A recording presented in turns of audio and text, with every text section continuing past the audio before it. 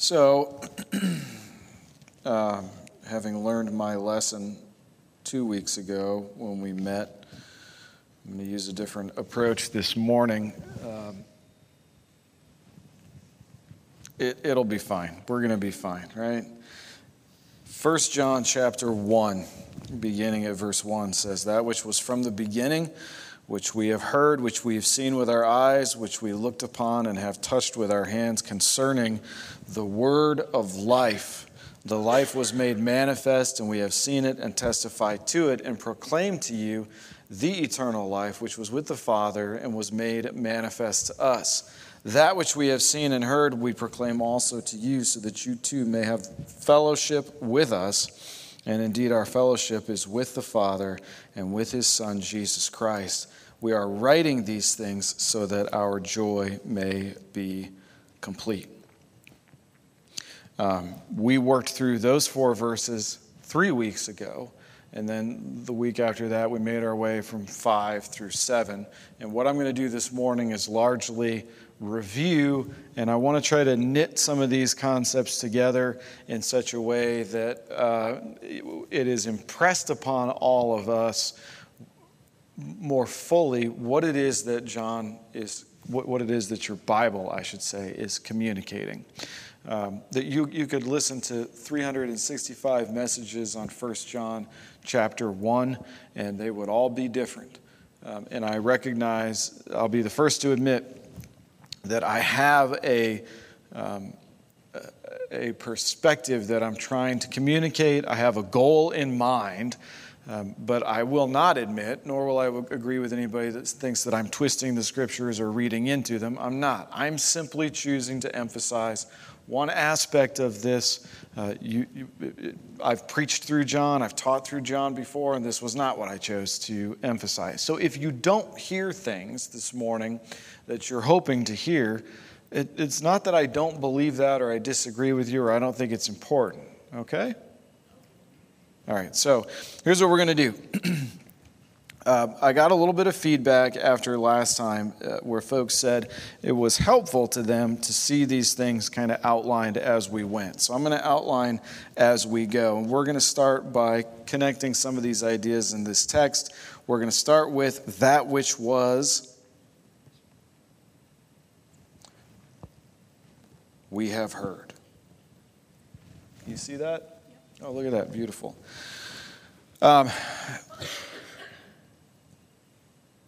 There's that which was, we have heard, and then what else have we done? Seen. We have looked upon. Touched. Good. So here's what I'm going to do. I'm going to say, this is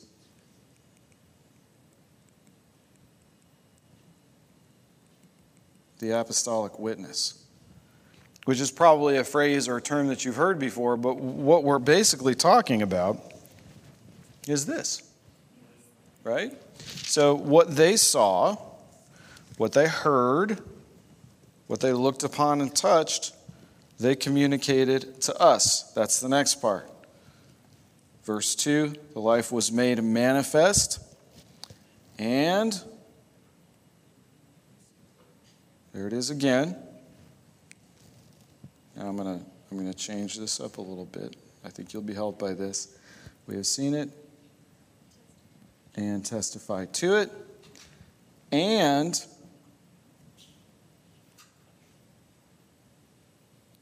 proclaim to you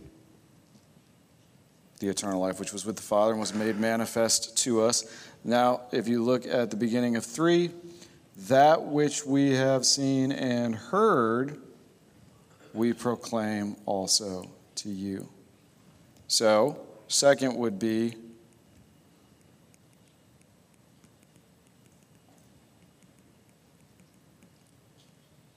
apostolic testimony, which we're reading right now in 1 John. Finally, what's the reason for the apostolic witness, the apostolic testimony? What is supposed to happen as a result of these two things. First, and this is where we have to be careful, right? Because if we'll see as we move along this morning, if we get the priority wrong, we'll get the outcome wrong. First, this is the gospel, right? So what needs to happen with the gospel for you individually? You must embrace it by faith and believe it, which is a work of the Holy Spirit in you to bring you to life and cause you to embrace Jesus Christ and the message of the gospel by faith. Okay, so the gospel is believed.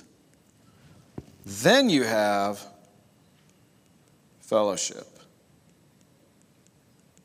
or we could say shared life. So what do we need to underline? Well, we need to underline that you too may have fellowship with us. And indeed, this is important, our fellowship is with whom first? With God. So the horizontal fellowship must come after the vertical relationship has been established. If we are not united in fellowship with God, we cannot be united in shared life with one another. So, John emphasizes the point, we are writing these things so that our joy may be made or may be complete, because he understands, I'm telling you the truth about Jesus so that you'll come into life, and then we will have that life together, and that will make my joy complete. As a preacher, teacher of the Word of God, my desire is that more people come to life in Christ. That fills up in me joy, because I feel like the Word of God's going out. If to whatever degree I work diligently to prepare, I'm doing it with this idea in mind. You will hear what's being said, and it will have an impact on your heart and mind, and then your life will be changed. That makes me joyful. That happens. I have some history now with a lot of you, and I know that those things have happened. So here's what we're going to do. I want to lay out for you I don't want to say pyramid, but we're going to say pyramid of the order in which these things are supposed to happen. Okay, so first, let's say foundation. Thank God that Apple fixes those shapes, right?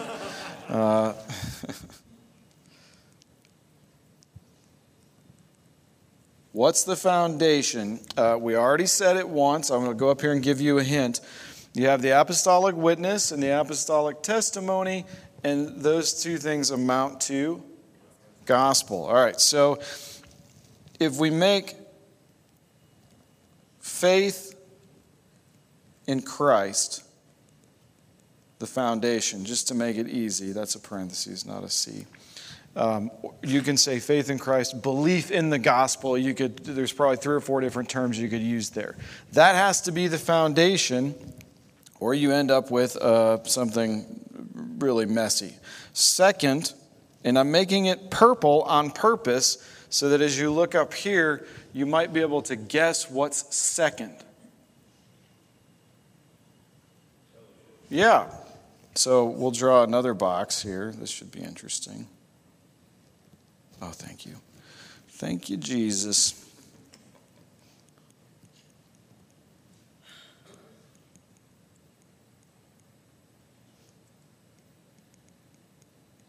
All right.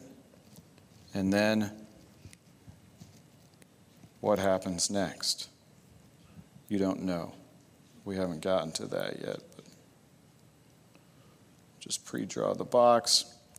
This would be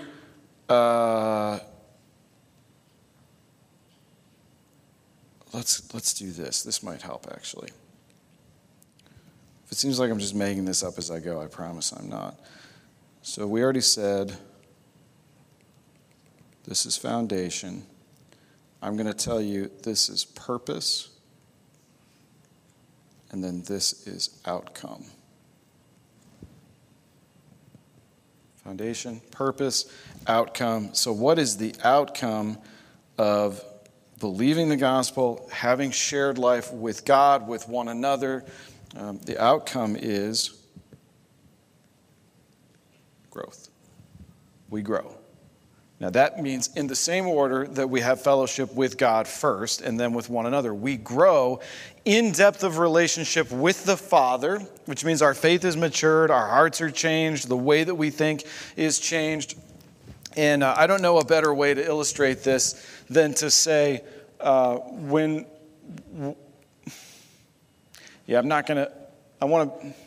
to be as entertaining as possible, but sometimes that comes at other people's expense, so let me walk that back. When you were very young, you used to poop in your pants. And it was fine. Right? It's just like, what else were you going to do? It was in your nature to do that. But then you were taught as you matured, let's not do that. Let's do it over here instead. Now, if at this point, right now in your life, you were to poop in your pants, we would assume there's something wrong with you because you've learned not to do that. You don't do that in that way. You do that in a different way now. As you mature, as you grow in relationship with your Heavenly Father, there are things about you that you used to do that you grow out of. Does that make sense? And I'm sure you all would have had a much more mature illustration than that. But I don't. I am who I am. So the outcome of faith in the gospel of Jesus Christ, in the person and work of Jesus Christ, ultimately is we grow. So we grow in relationship with Him, with one another, and then potentially, if you remember Acts 2, 42 through 47, potentially we grow numerically. Possible the church gets bigger as people are added to our number as we're doing these things that are involved here. Okay, so with everything that we've already covered in mind, let's think about why the gospel exists. I'm going to stop drawing and writing for just a minute. Think in your own head, what is the reason that the gospel exists? Now, there's a couple ways you could look at reason. You could look at reason as what was the motive in God's heart, and you can look at reason as what is it supposed to accomplish. I want you to think first about what is the motive in God's heart in creating the plan of redemption. I don't need an answer, but think. What moved God to come up with the plan of redemption for sinners? And once you get it in your head, it should be something along the lines of God understood, because He's the one that made us, that what makes for human flourishing is His creatures should be in communion, in fellowship with Him. And we were out. We had broken that by sin. So God's reason for coming up with salvation was bring us back into relationship with Him. Yeah? We good? All right. So it's curious to me then, just as a tangential kind of side note, that one of the things we think when we sin still, because we've got remaining sin, when we blow it, when we screw up, however you want to put it, wander, drift into sin, one of the things that we think is, God probably wants nothing to do with me because of what I've just done. Well, the plan of redemption exists to bring you into communion with your Heavenly Father, with your Creator. So it would be odd, I think, if God initially were willing to draw you out of darkness into light until you screw up, and then He throws you back. The purpose of the gospel is to bring us into fellowship with God. Once you are in fellowship with God, our purpose becomes shared life with Him. He brings us into communion. Now I have a new purpose. Before, my whole design, my whole mode of operation was just sin. Just do whatever made my flesh happy at any given time. When He changed my heart, breathed life into me, took out the heart of stone, put in the heart of flesh, made me His son, it made me want to be obedient to Him. I was made willing in the day of His power. The outcome is I am in communion with God, and routinely, day by day, I have thoughts like I should spend some time praying. I should spend some time in the Word. Okay, I'm not the only one. The other thought that I have pretty regularly is I should spend some time with His people. Interacting with, whether it's a text or a call or a coffee or golf or whatever it is you do. You want to spend time with His people, including coming to church, right? Which means fellowship with God and with one another is pretty important. We would put that high on the priority list. In fact, we put it so high that I just said after you become a Christian, your purpose becomes fellowship. Why does the gospel exist? Because God wants to redeem sinners. He wants to draw them into communion with Himself. So that's what the gospel does. That's what Jesus accomplished. Once you're in communion with God, your purpose becomes be in communion with God. And then what flows from that is you are in communion with other people, right? Here's what I see happen. A lot of the time, you look at a church and the way that things are set up and the way that it seems like they prioritize. Here's your foundation. And the foundation is fellowship. Now you hopefully see how easy it is to make that mistake. Because I said, what's our purpose? Why does the gospel exist? The gospel exists to bring sinners into communion with their Creator. So God dealt with sin so that we could be in fellowship with Him.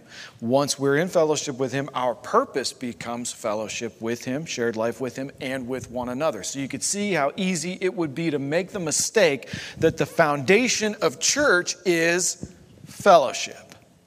What happens if you make the foundation of church fellowship? I'll tell you what happens. You grow. You do. So maybe, like Bible study fellowship. Maybe you're a BSFer. What happens when you learn hermeneutics and homiletics and do Bible study fellowship? You grow. You learn things about the Bible you didn't know before. You learn things about other people you didn't know before. Maybe you get into a leadership position and start teaching the Bible. You grow. You go to a church where the foundation is fellowship. They have events planned almost every day of the week. They got stuff for the kids to do. They got stuff for the youth to do. They got stuff for old people to do. There's everything fellowship-wise that you could possibly want. And when you get around other people and interact with them on a regular basis, you're going to grow. You're going to change. You're going to learn from them, right? Well, if the foundation is fellowship and the purpose is now grow, then what is the outcome? What happens as a result of this? Let's put it in here. Okay, good, I got it. I wonder if anybody already knows.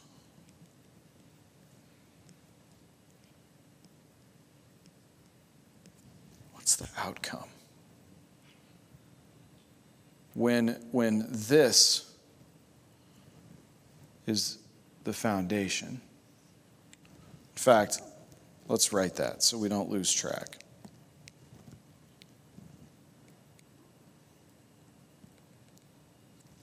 This is the purpose. What's the outcome? Don't answer, just think about it. Fellowship has to be rooted around something. You got to have a reason that you're getting together. You got to have a common thing that you're talking about, right? So we could say, well, then fellowship, if fellowship is the foundation of church, then obviously the fellowship is around biblical things, church things, Christian things. Except in my experience and what I've observed and what I've heard and what I've read is that's not usually the case. It's usually around something else. Our shared identification is not going to be just around the fact that we've got church. So then now we need to have a softball league, and now we need to have bowling, and now we need to have, we need to share our identity in a sports team, so we'll do Super Bowl night. Maybe our shared identity is we all adore whoever is up here speaking, and so then we grow what's called a personality cult. Maybe our shared identity is it's a morality club. We're very moral. We don't do evil, bad things. Maybe it's a debt-free club, so we all go to Dave Ramsey's conferences and learn how to put cash in envelopes. Maybe our ID is oriented around bigamy, so we move out to Utah. Maybe our identity is rooted around racism, so we go, never mind. Maybe our identity is rooted around purity culture, so what we do is ostracize and castigate those who are less pure than us. This is what's happening, though, when we make fellowship the foundation. Is our identity has to be in something, and it will generally be in something other than the person and work of Jesus Christ, because fellowship is not the foundation. What's the foundation is faith in Him. That has to be at the bottom, and everything has to be built upon that. So then, if we look at verse 5, let's see if I remember to set this up. You know what, just to be safe. Let me stop mirroring for a second. I have nothing to hide, and don't misunderstand me. Just want to make sure I've got it. Okay, I do. I have it right. Unable to connect. Of course you are. Why would you? All right. There we go. All right. So let's take 5 through 7.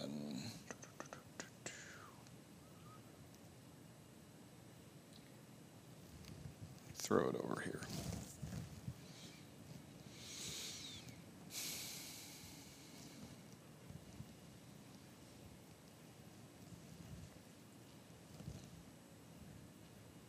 This is the message we've heard from Him and proclaim to you, that God is light, in Him is no darkness at all. If we say we have fellowship with Him while we walk in darkness, we lie and do not practice the truth. But if we walk in the light as He is in the light, we have fellowship with one another, and the blood of Jesus, His Son, cleanses us from all sin. What I said when we were working through this passage a couple of weeks ago, I remember we missed church last week, what I said was a lot. There is a type of hypocrisy that it's not that you should not, it's that you cannot engage in. And the hypocrisy works like this. You are living in willful, open, blatant rebellion and sin. So you're engaged in an activity that clearly contradicts the morality and the goodness of God. And then on Sundays you come to church and pretend like you're not doing that. And what I said was, you can't. I mean, you might be able to do it for a Sunday or 2 or 3, but you're going to get to this place where the disconnect between what you're actually living and then what you're professing when you're in fellowship with believers, when we're together, the disconnect will drive you insane. And so what you see happen most of the time is when people want to live in open, flagrant rebellion, one of the first things that they do is they find something wrong with the fellowship, and then they start to separate themselves. And they go, the preaching's not that great. And we would all go, it never has been. That didn't change. Did you just figure it out?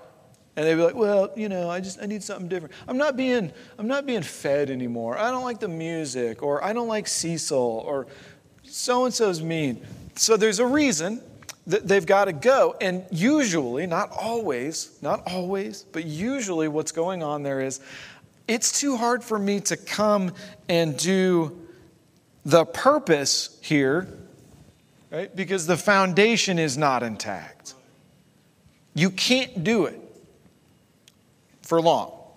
So this is the message we've heard from Him proclaimed to you. He's light, which means He's perfect moral purity, and in Him is no darkness at all. You can't claim to be in fellowship in the light while you're walking in darkness. It doesn't work. Things will start to disintegrate and fall apart. If we say we have fellowship with him while we walk in darkness, we lie and don't practice the truth. But if we walk in the light as he's in the light, we have fellowship with one another, and the blood of Jesus, his son, cleanses us from all sin. So, all right, let's just say, hypothetically speaking, you're going to make it work. You're going to live in sin, flagrant defiance of what's morally pure and right.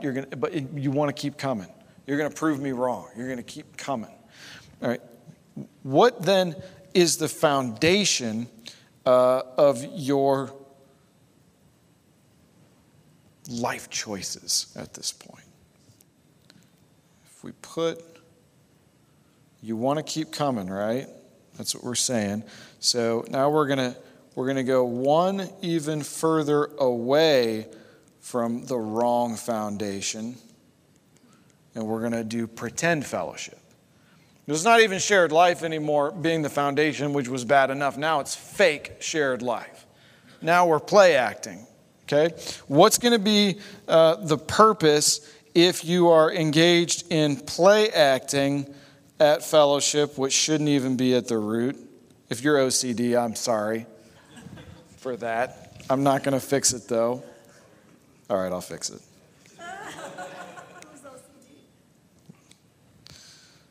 I just realized I actually need to make it a little bit bigger. All right. Remember, up here, purpose. Yeah, so this is wrong, right? This is correct. This is wrong.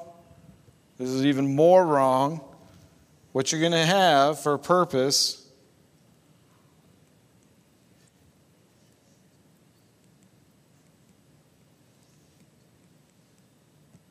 you're going to have mutated, cancerous growth. And remember, this is purpose. This is foundation. That baby is rocking and rolling. Now, what's going to be the outcome?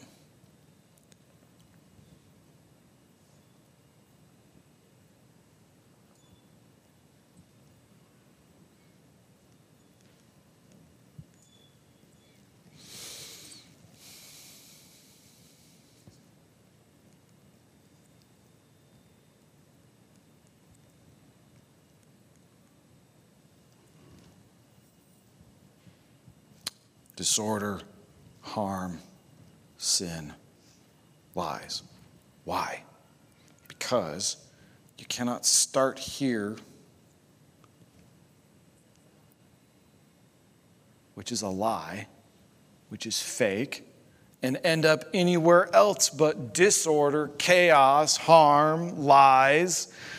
Because what's happening when you start with pretend fellowship, acting like you're something that you're not, with other people who are probably also acting like they're something that they're not, is you get cancerous, mutated growth. So you're going to grow, and you'll either grow better at pretending and hiding your sin, or you will grow to find a group of people that will also sin in the same way and will just agree not to call one another out on it.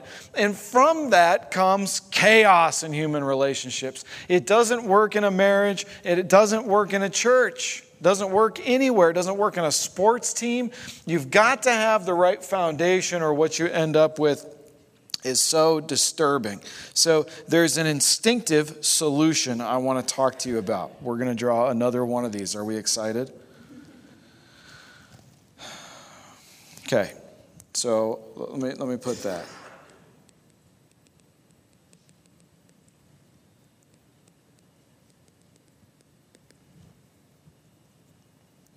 So I'm going to fix the problem, right? Here's the instinctive solution. This is usually, so the church leader, whoever looks around and he goes, wow, it's chaotic, it's sinful. There's a lot of lying and hypocrisy going on here, right? So let me preach a sermon about how God hates liars and hypocrites so that we can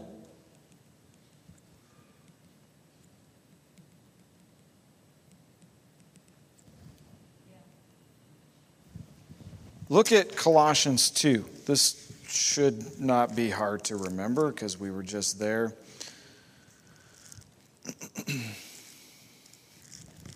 Colossians chapter 2. We'll pick it up in verse, I got too much stuff and not enough space. Verse 20. If with Christ, Colossians 2:20, you died to the elemental spirits of the world, why, as if you were still alive in the world, do you submit to regulations? Do not handle, do not taste, do not touch, referring to things that all perish as they are used. And you do this according to human precepts and teachings. These indeed have an appearance of wisdom in promoting self-made religion and asceticism and severity to the body, but they are of no value in stopping the indulgence of the flesh. So what happens in a situation where people start to recognize, there's something wrong here at church. Our fellowship is fake, it's pretend, it's resulting in cancerous mutated growth, and the outcome is disorder, harm, sin, and lies. We decide, we don't realize we need to make something else the foundation, so let's fix the foundation, so let's purify the fellowship, good Lord. And the way that we do that is we make certain things off limits. So if you're going to be part of this church, you're not going to do X, Y, or Z. And if the leader in this church is remotely honest with himself, he would have to admit what's forbidden is always a moving target depending on his preferences from day to day, or hers. But if you're going to purify the fellowship, you have to make some things anathema and some things embraceable, which means you're going to set up a moral standard by which people can be acceptable to the fellowship. Then what happens?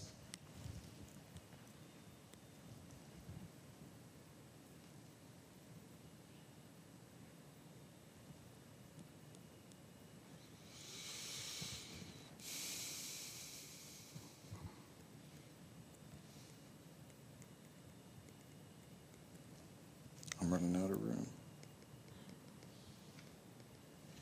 You grow.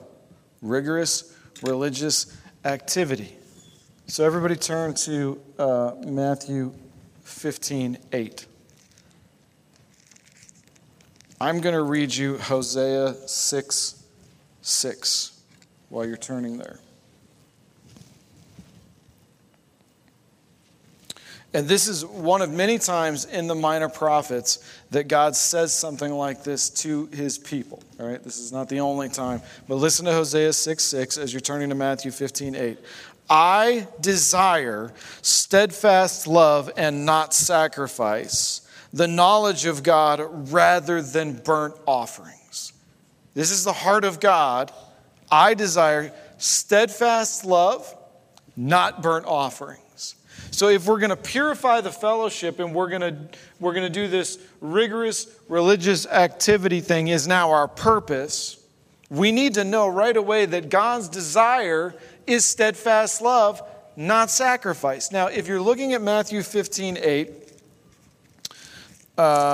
which I will be in just a second, you see Jesus quoting Isaiah, "This people honors me with their lips, but their" what?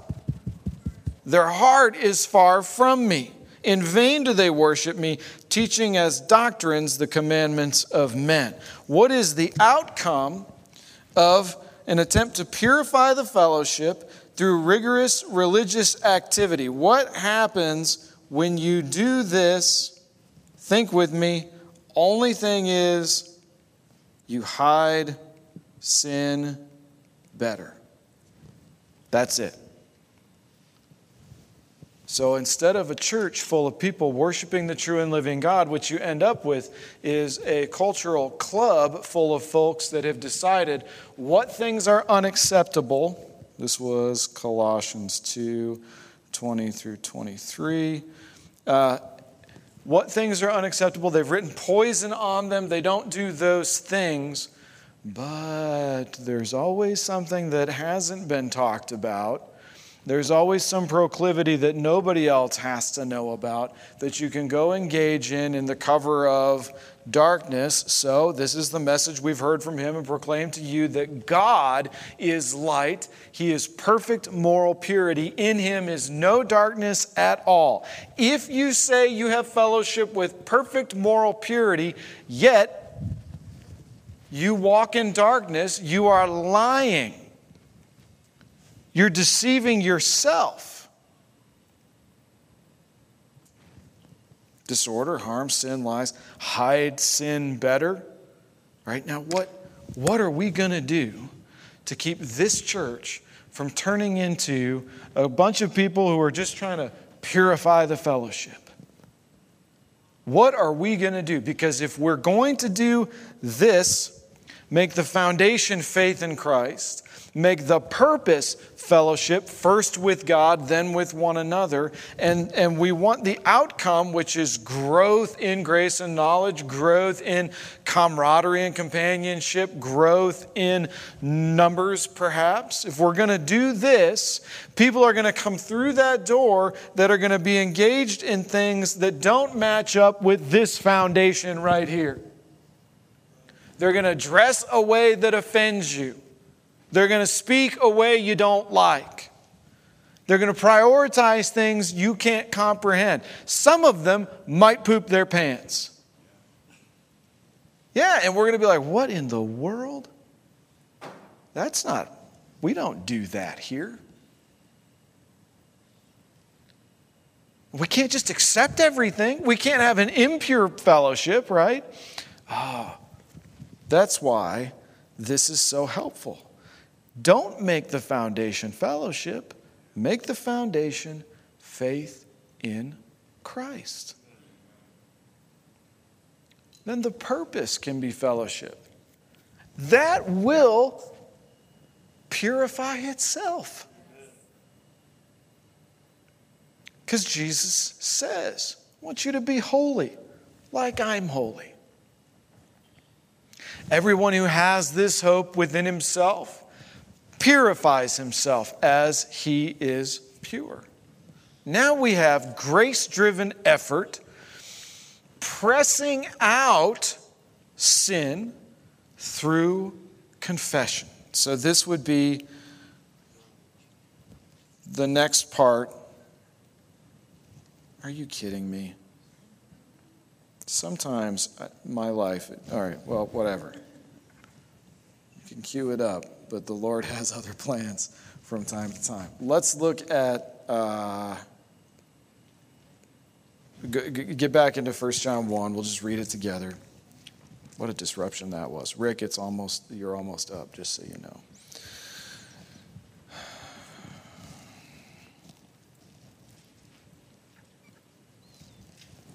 I said the fellowship will purify itself through confession. So, if we say we have no sin, verse 8, 1 John 1:8, we deceive ourselves and the truth is not in us.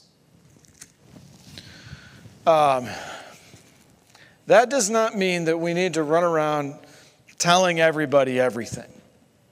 That's not saying that you have no sin starts with yourself. And here's usually what it feels like. You want to know when you're saying you have no sin? When you see somebody else do something and you go, that is disgusting. I could never. That's you saying you have no sin. Because in the eyes of a thrice holy God, your sin is just as disgusting. Now, I'm not saying, so then we need to approve of everything. That's not what I'm saying. The heart behind rejecting someone because what they do is so disgusting had better be tempered with a history of engaging with them to try to get them to stop. If we say we have no sin, we deceive ourselves and the truth is not what? In us? Okay, well then what if we say we do have sin and we confess it? What does that mean for the truth? And wouldn't it be cool if I could have pasted it on here and continued what I was trying to do? Look at the next verse. Verse 9. If we confess our sins, he is faithful and just to, say it together, forgive our sins and to cleanse us from all unrighteousness. So it's not just forgiveness, it's the stain gets washed away.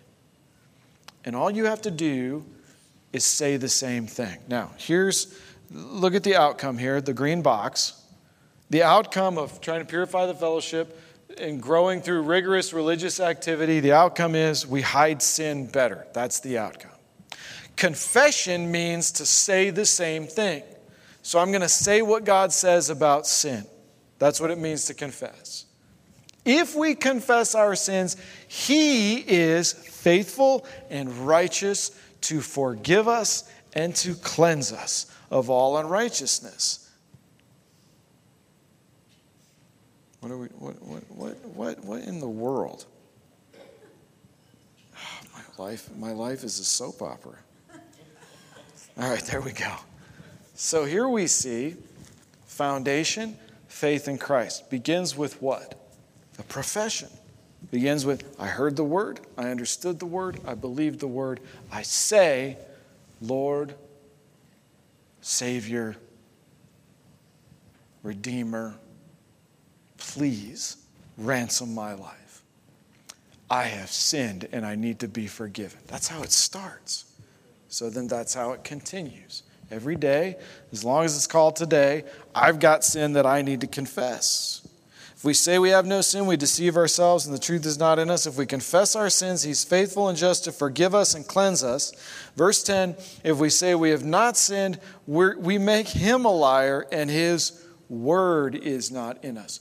Truth is not in us in verse 8. Word is not in us in verse 10. If we confess our sins, He's faithful and righteous to cleanse us and forgive us.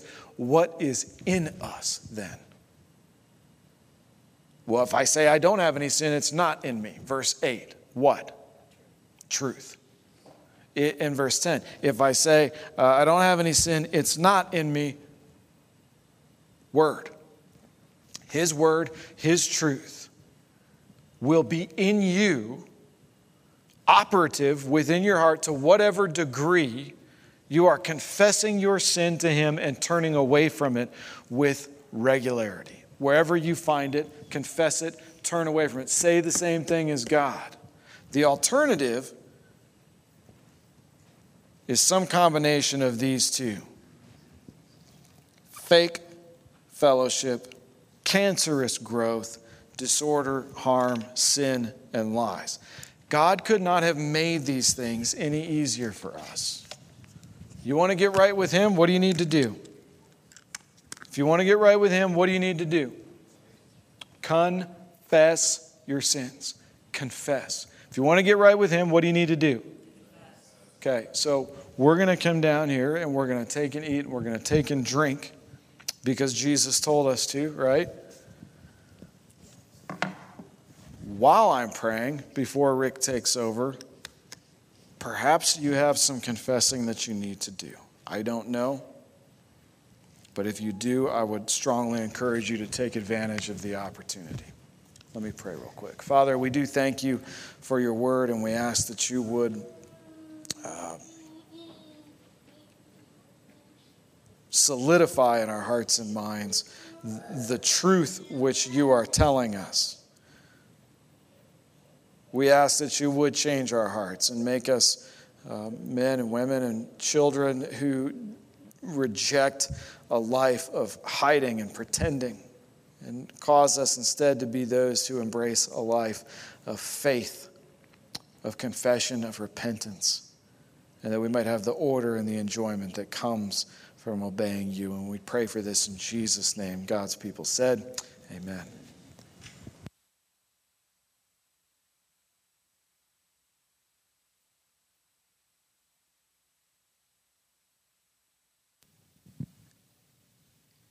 Well, my purpose up here today is just to lead us into the Lord's Supper. Thank you, James, for the words you just gave us. Beyond the fact that Christ commanded us to come together in this fashion, why do believers observe the Lord's Supper? I'm going to tie into what we just heard and first remind us that this is a way to commemorate what Christ commanded us to do. The bread and the cup remind us of the one-time sacrifice Christ made on the cross. We partake to remember for that reason. That's the foundation of why we're here to do this. The second reason, I think, is to anticipate. This kind of ties in with the outcome that James talked about. we observe the Lord's Supper in anticipation of Christ's return. Okay? That's what's going to happen. That's going to be the ultimate outcome, because we look forward to that time when we're going to celebrate with him, not just at this table here this morning, but with him at the end of times at the great banquet table. And finally, and I'll call this our purpose, is to participate. And that's what we're going to do this morning, is participate in the Lord's Supper. It's more than a time of individual reflection, which you were just encouraged to do, but I think it's also a time for us to congregationally act in a way in which we corporately affirm our faith, again, which is what you were just asked to do. We celebrate the completed work of Christ, and we focus on unity by being in that fellowship together. Suzette and I were, about a month ago, out of town, and we were at a wedding in a different religion, shall we say. The Lord's Supper, or Mass, was celebrated, yet we were not allowed to participate. Okay? When Paul wrote about this in 1 Corinthians chapter 11, what we experienced was the exact opposite of what Christ intended to celebrate this. It's intended to bring us all together. And that's what I want us to do this morning, to make sure we have that again. So let's call that our purpose. And as James encouraged us to each have a personal examination of yourself, and to call that, and remember that before we partake. So, again, we commemorate, we anticipate, we participate, and tie that into what you just heard in the last 30, 40 minutes, okay? Let's pray. Jesus, we thank you for your death on the cross, Father, for your sacrifice of giving your Son, Holy Spirit, for being here to rally us around and to bring us together in unity at this time. We thank you for that sacrifice, for all that it represents, and I ask that each of us take it seriously, Father, for the way it's intended. We celebrate this time now. We ask that you be here with us and that we do this right. In Jesus' name, amen. And again, if you're here and you would like to celebrate it with James or Matt, Cecil, Lee, or us, please feel free to join us. Let's partake.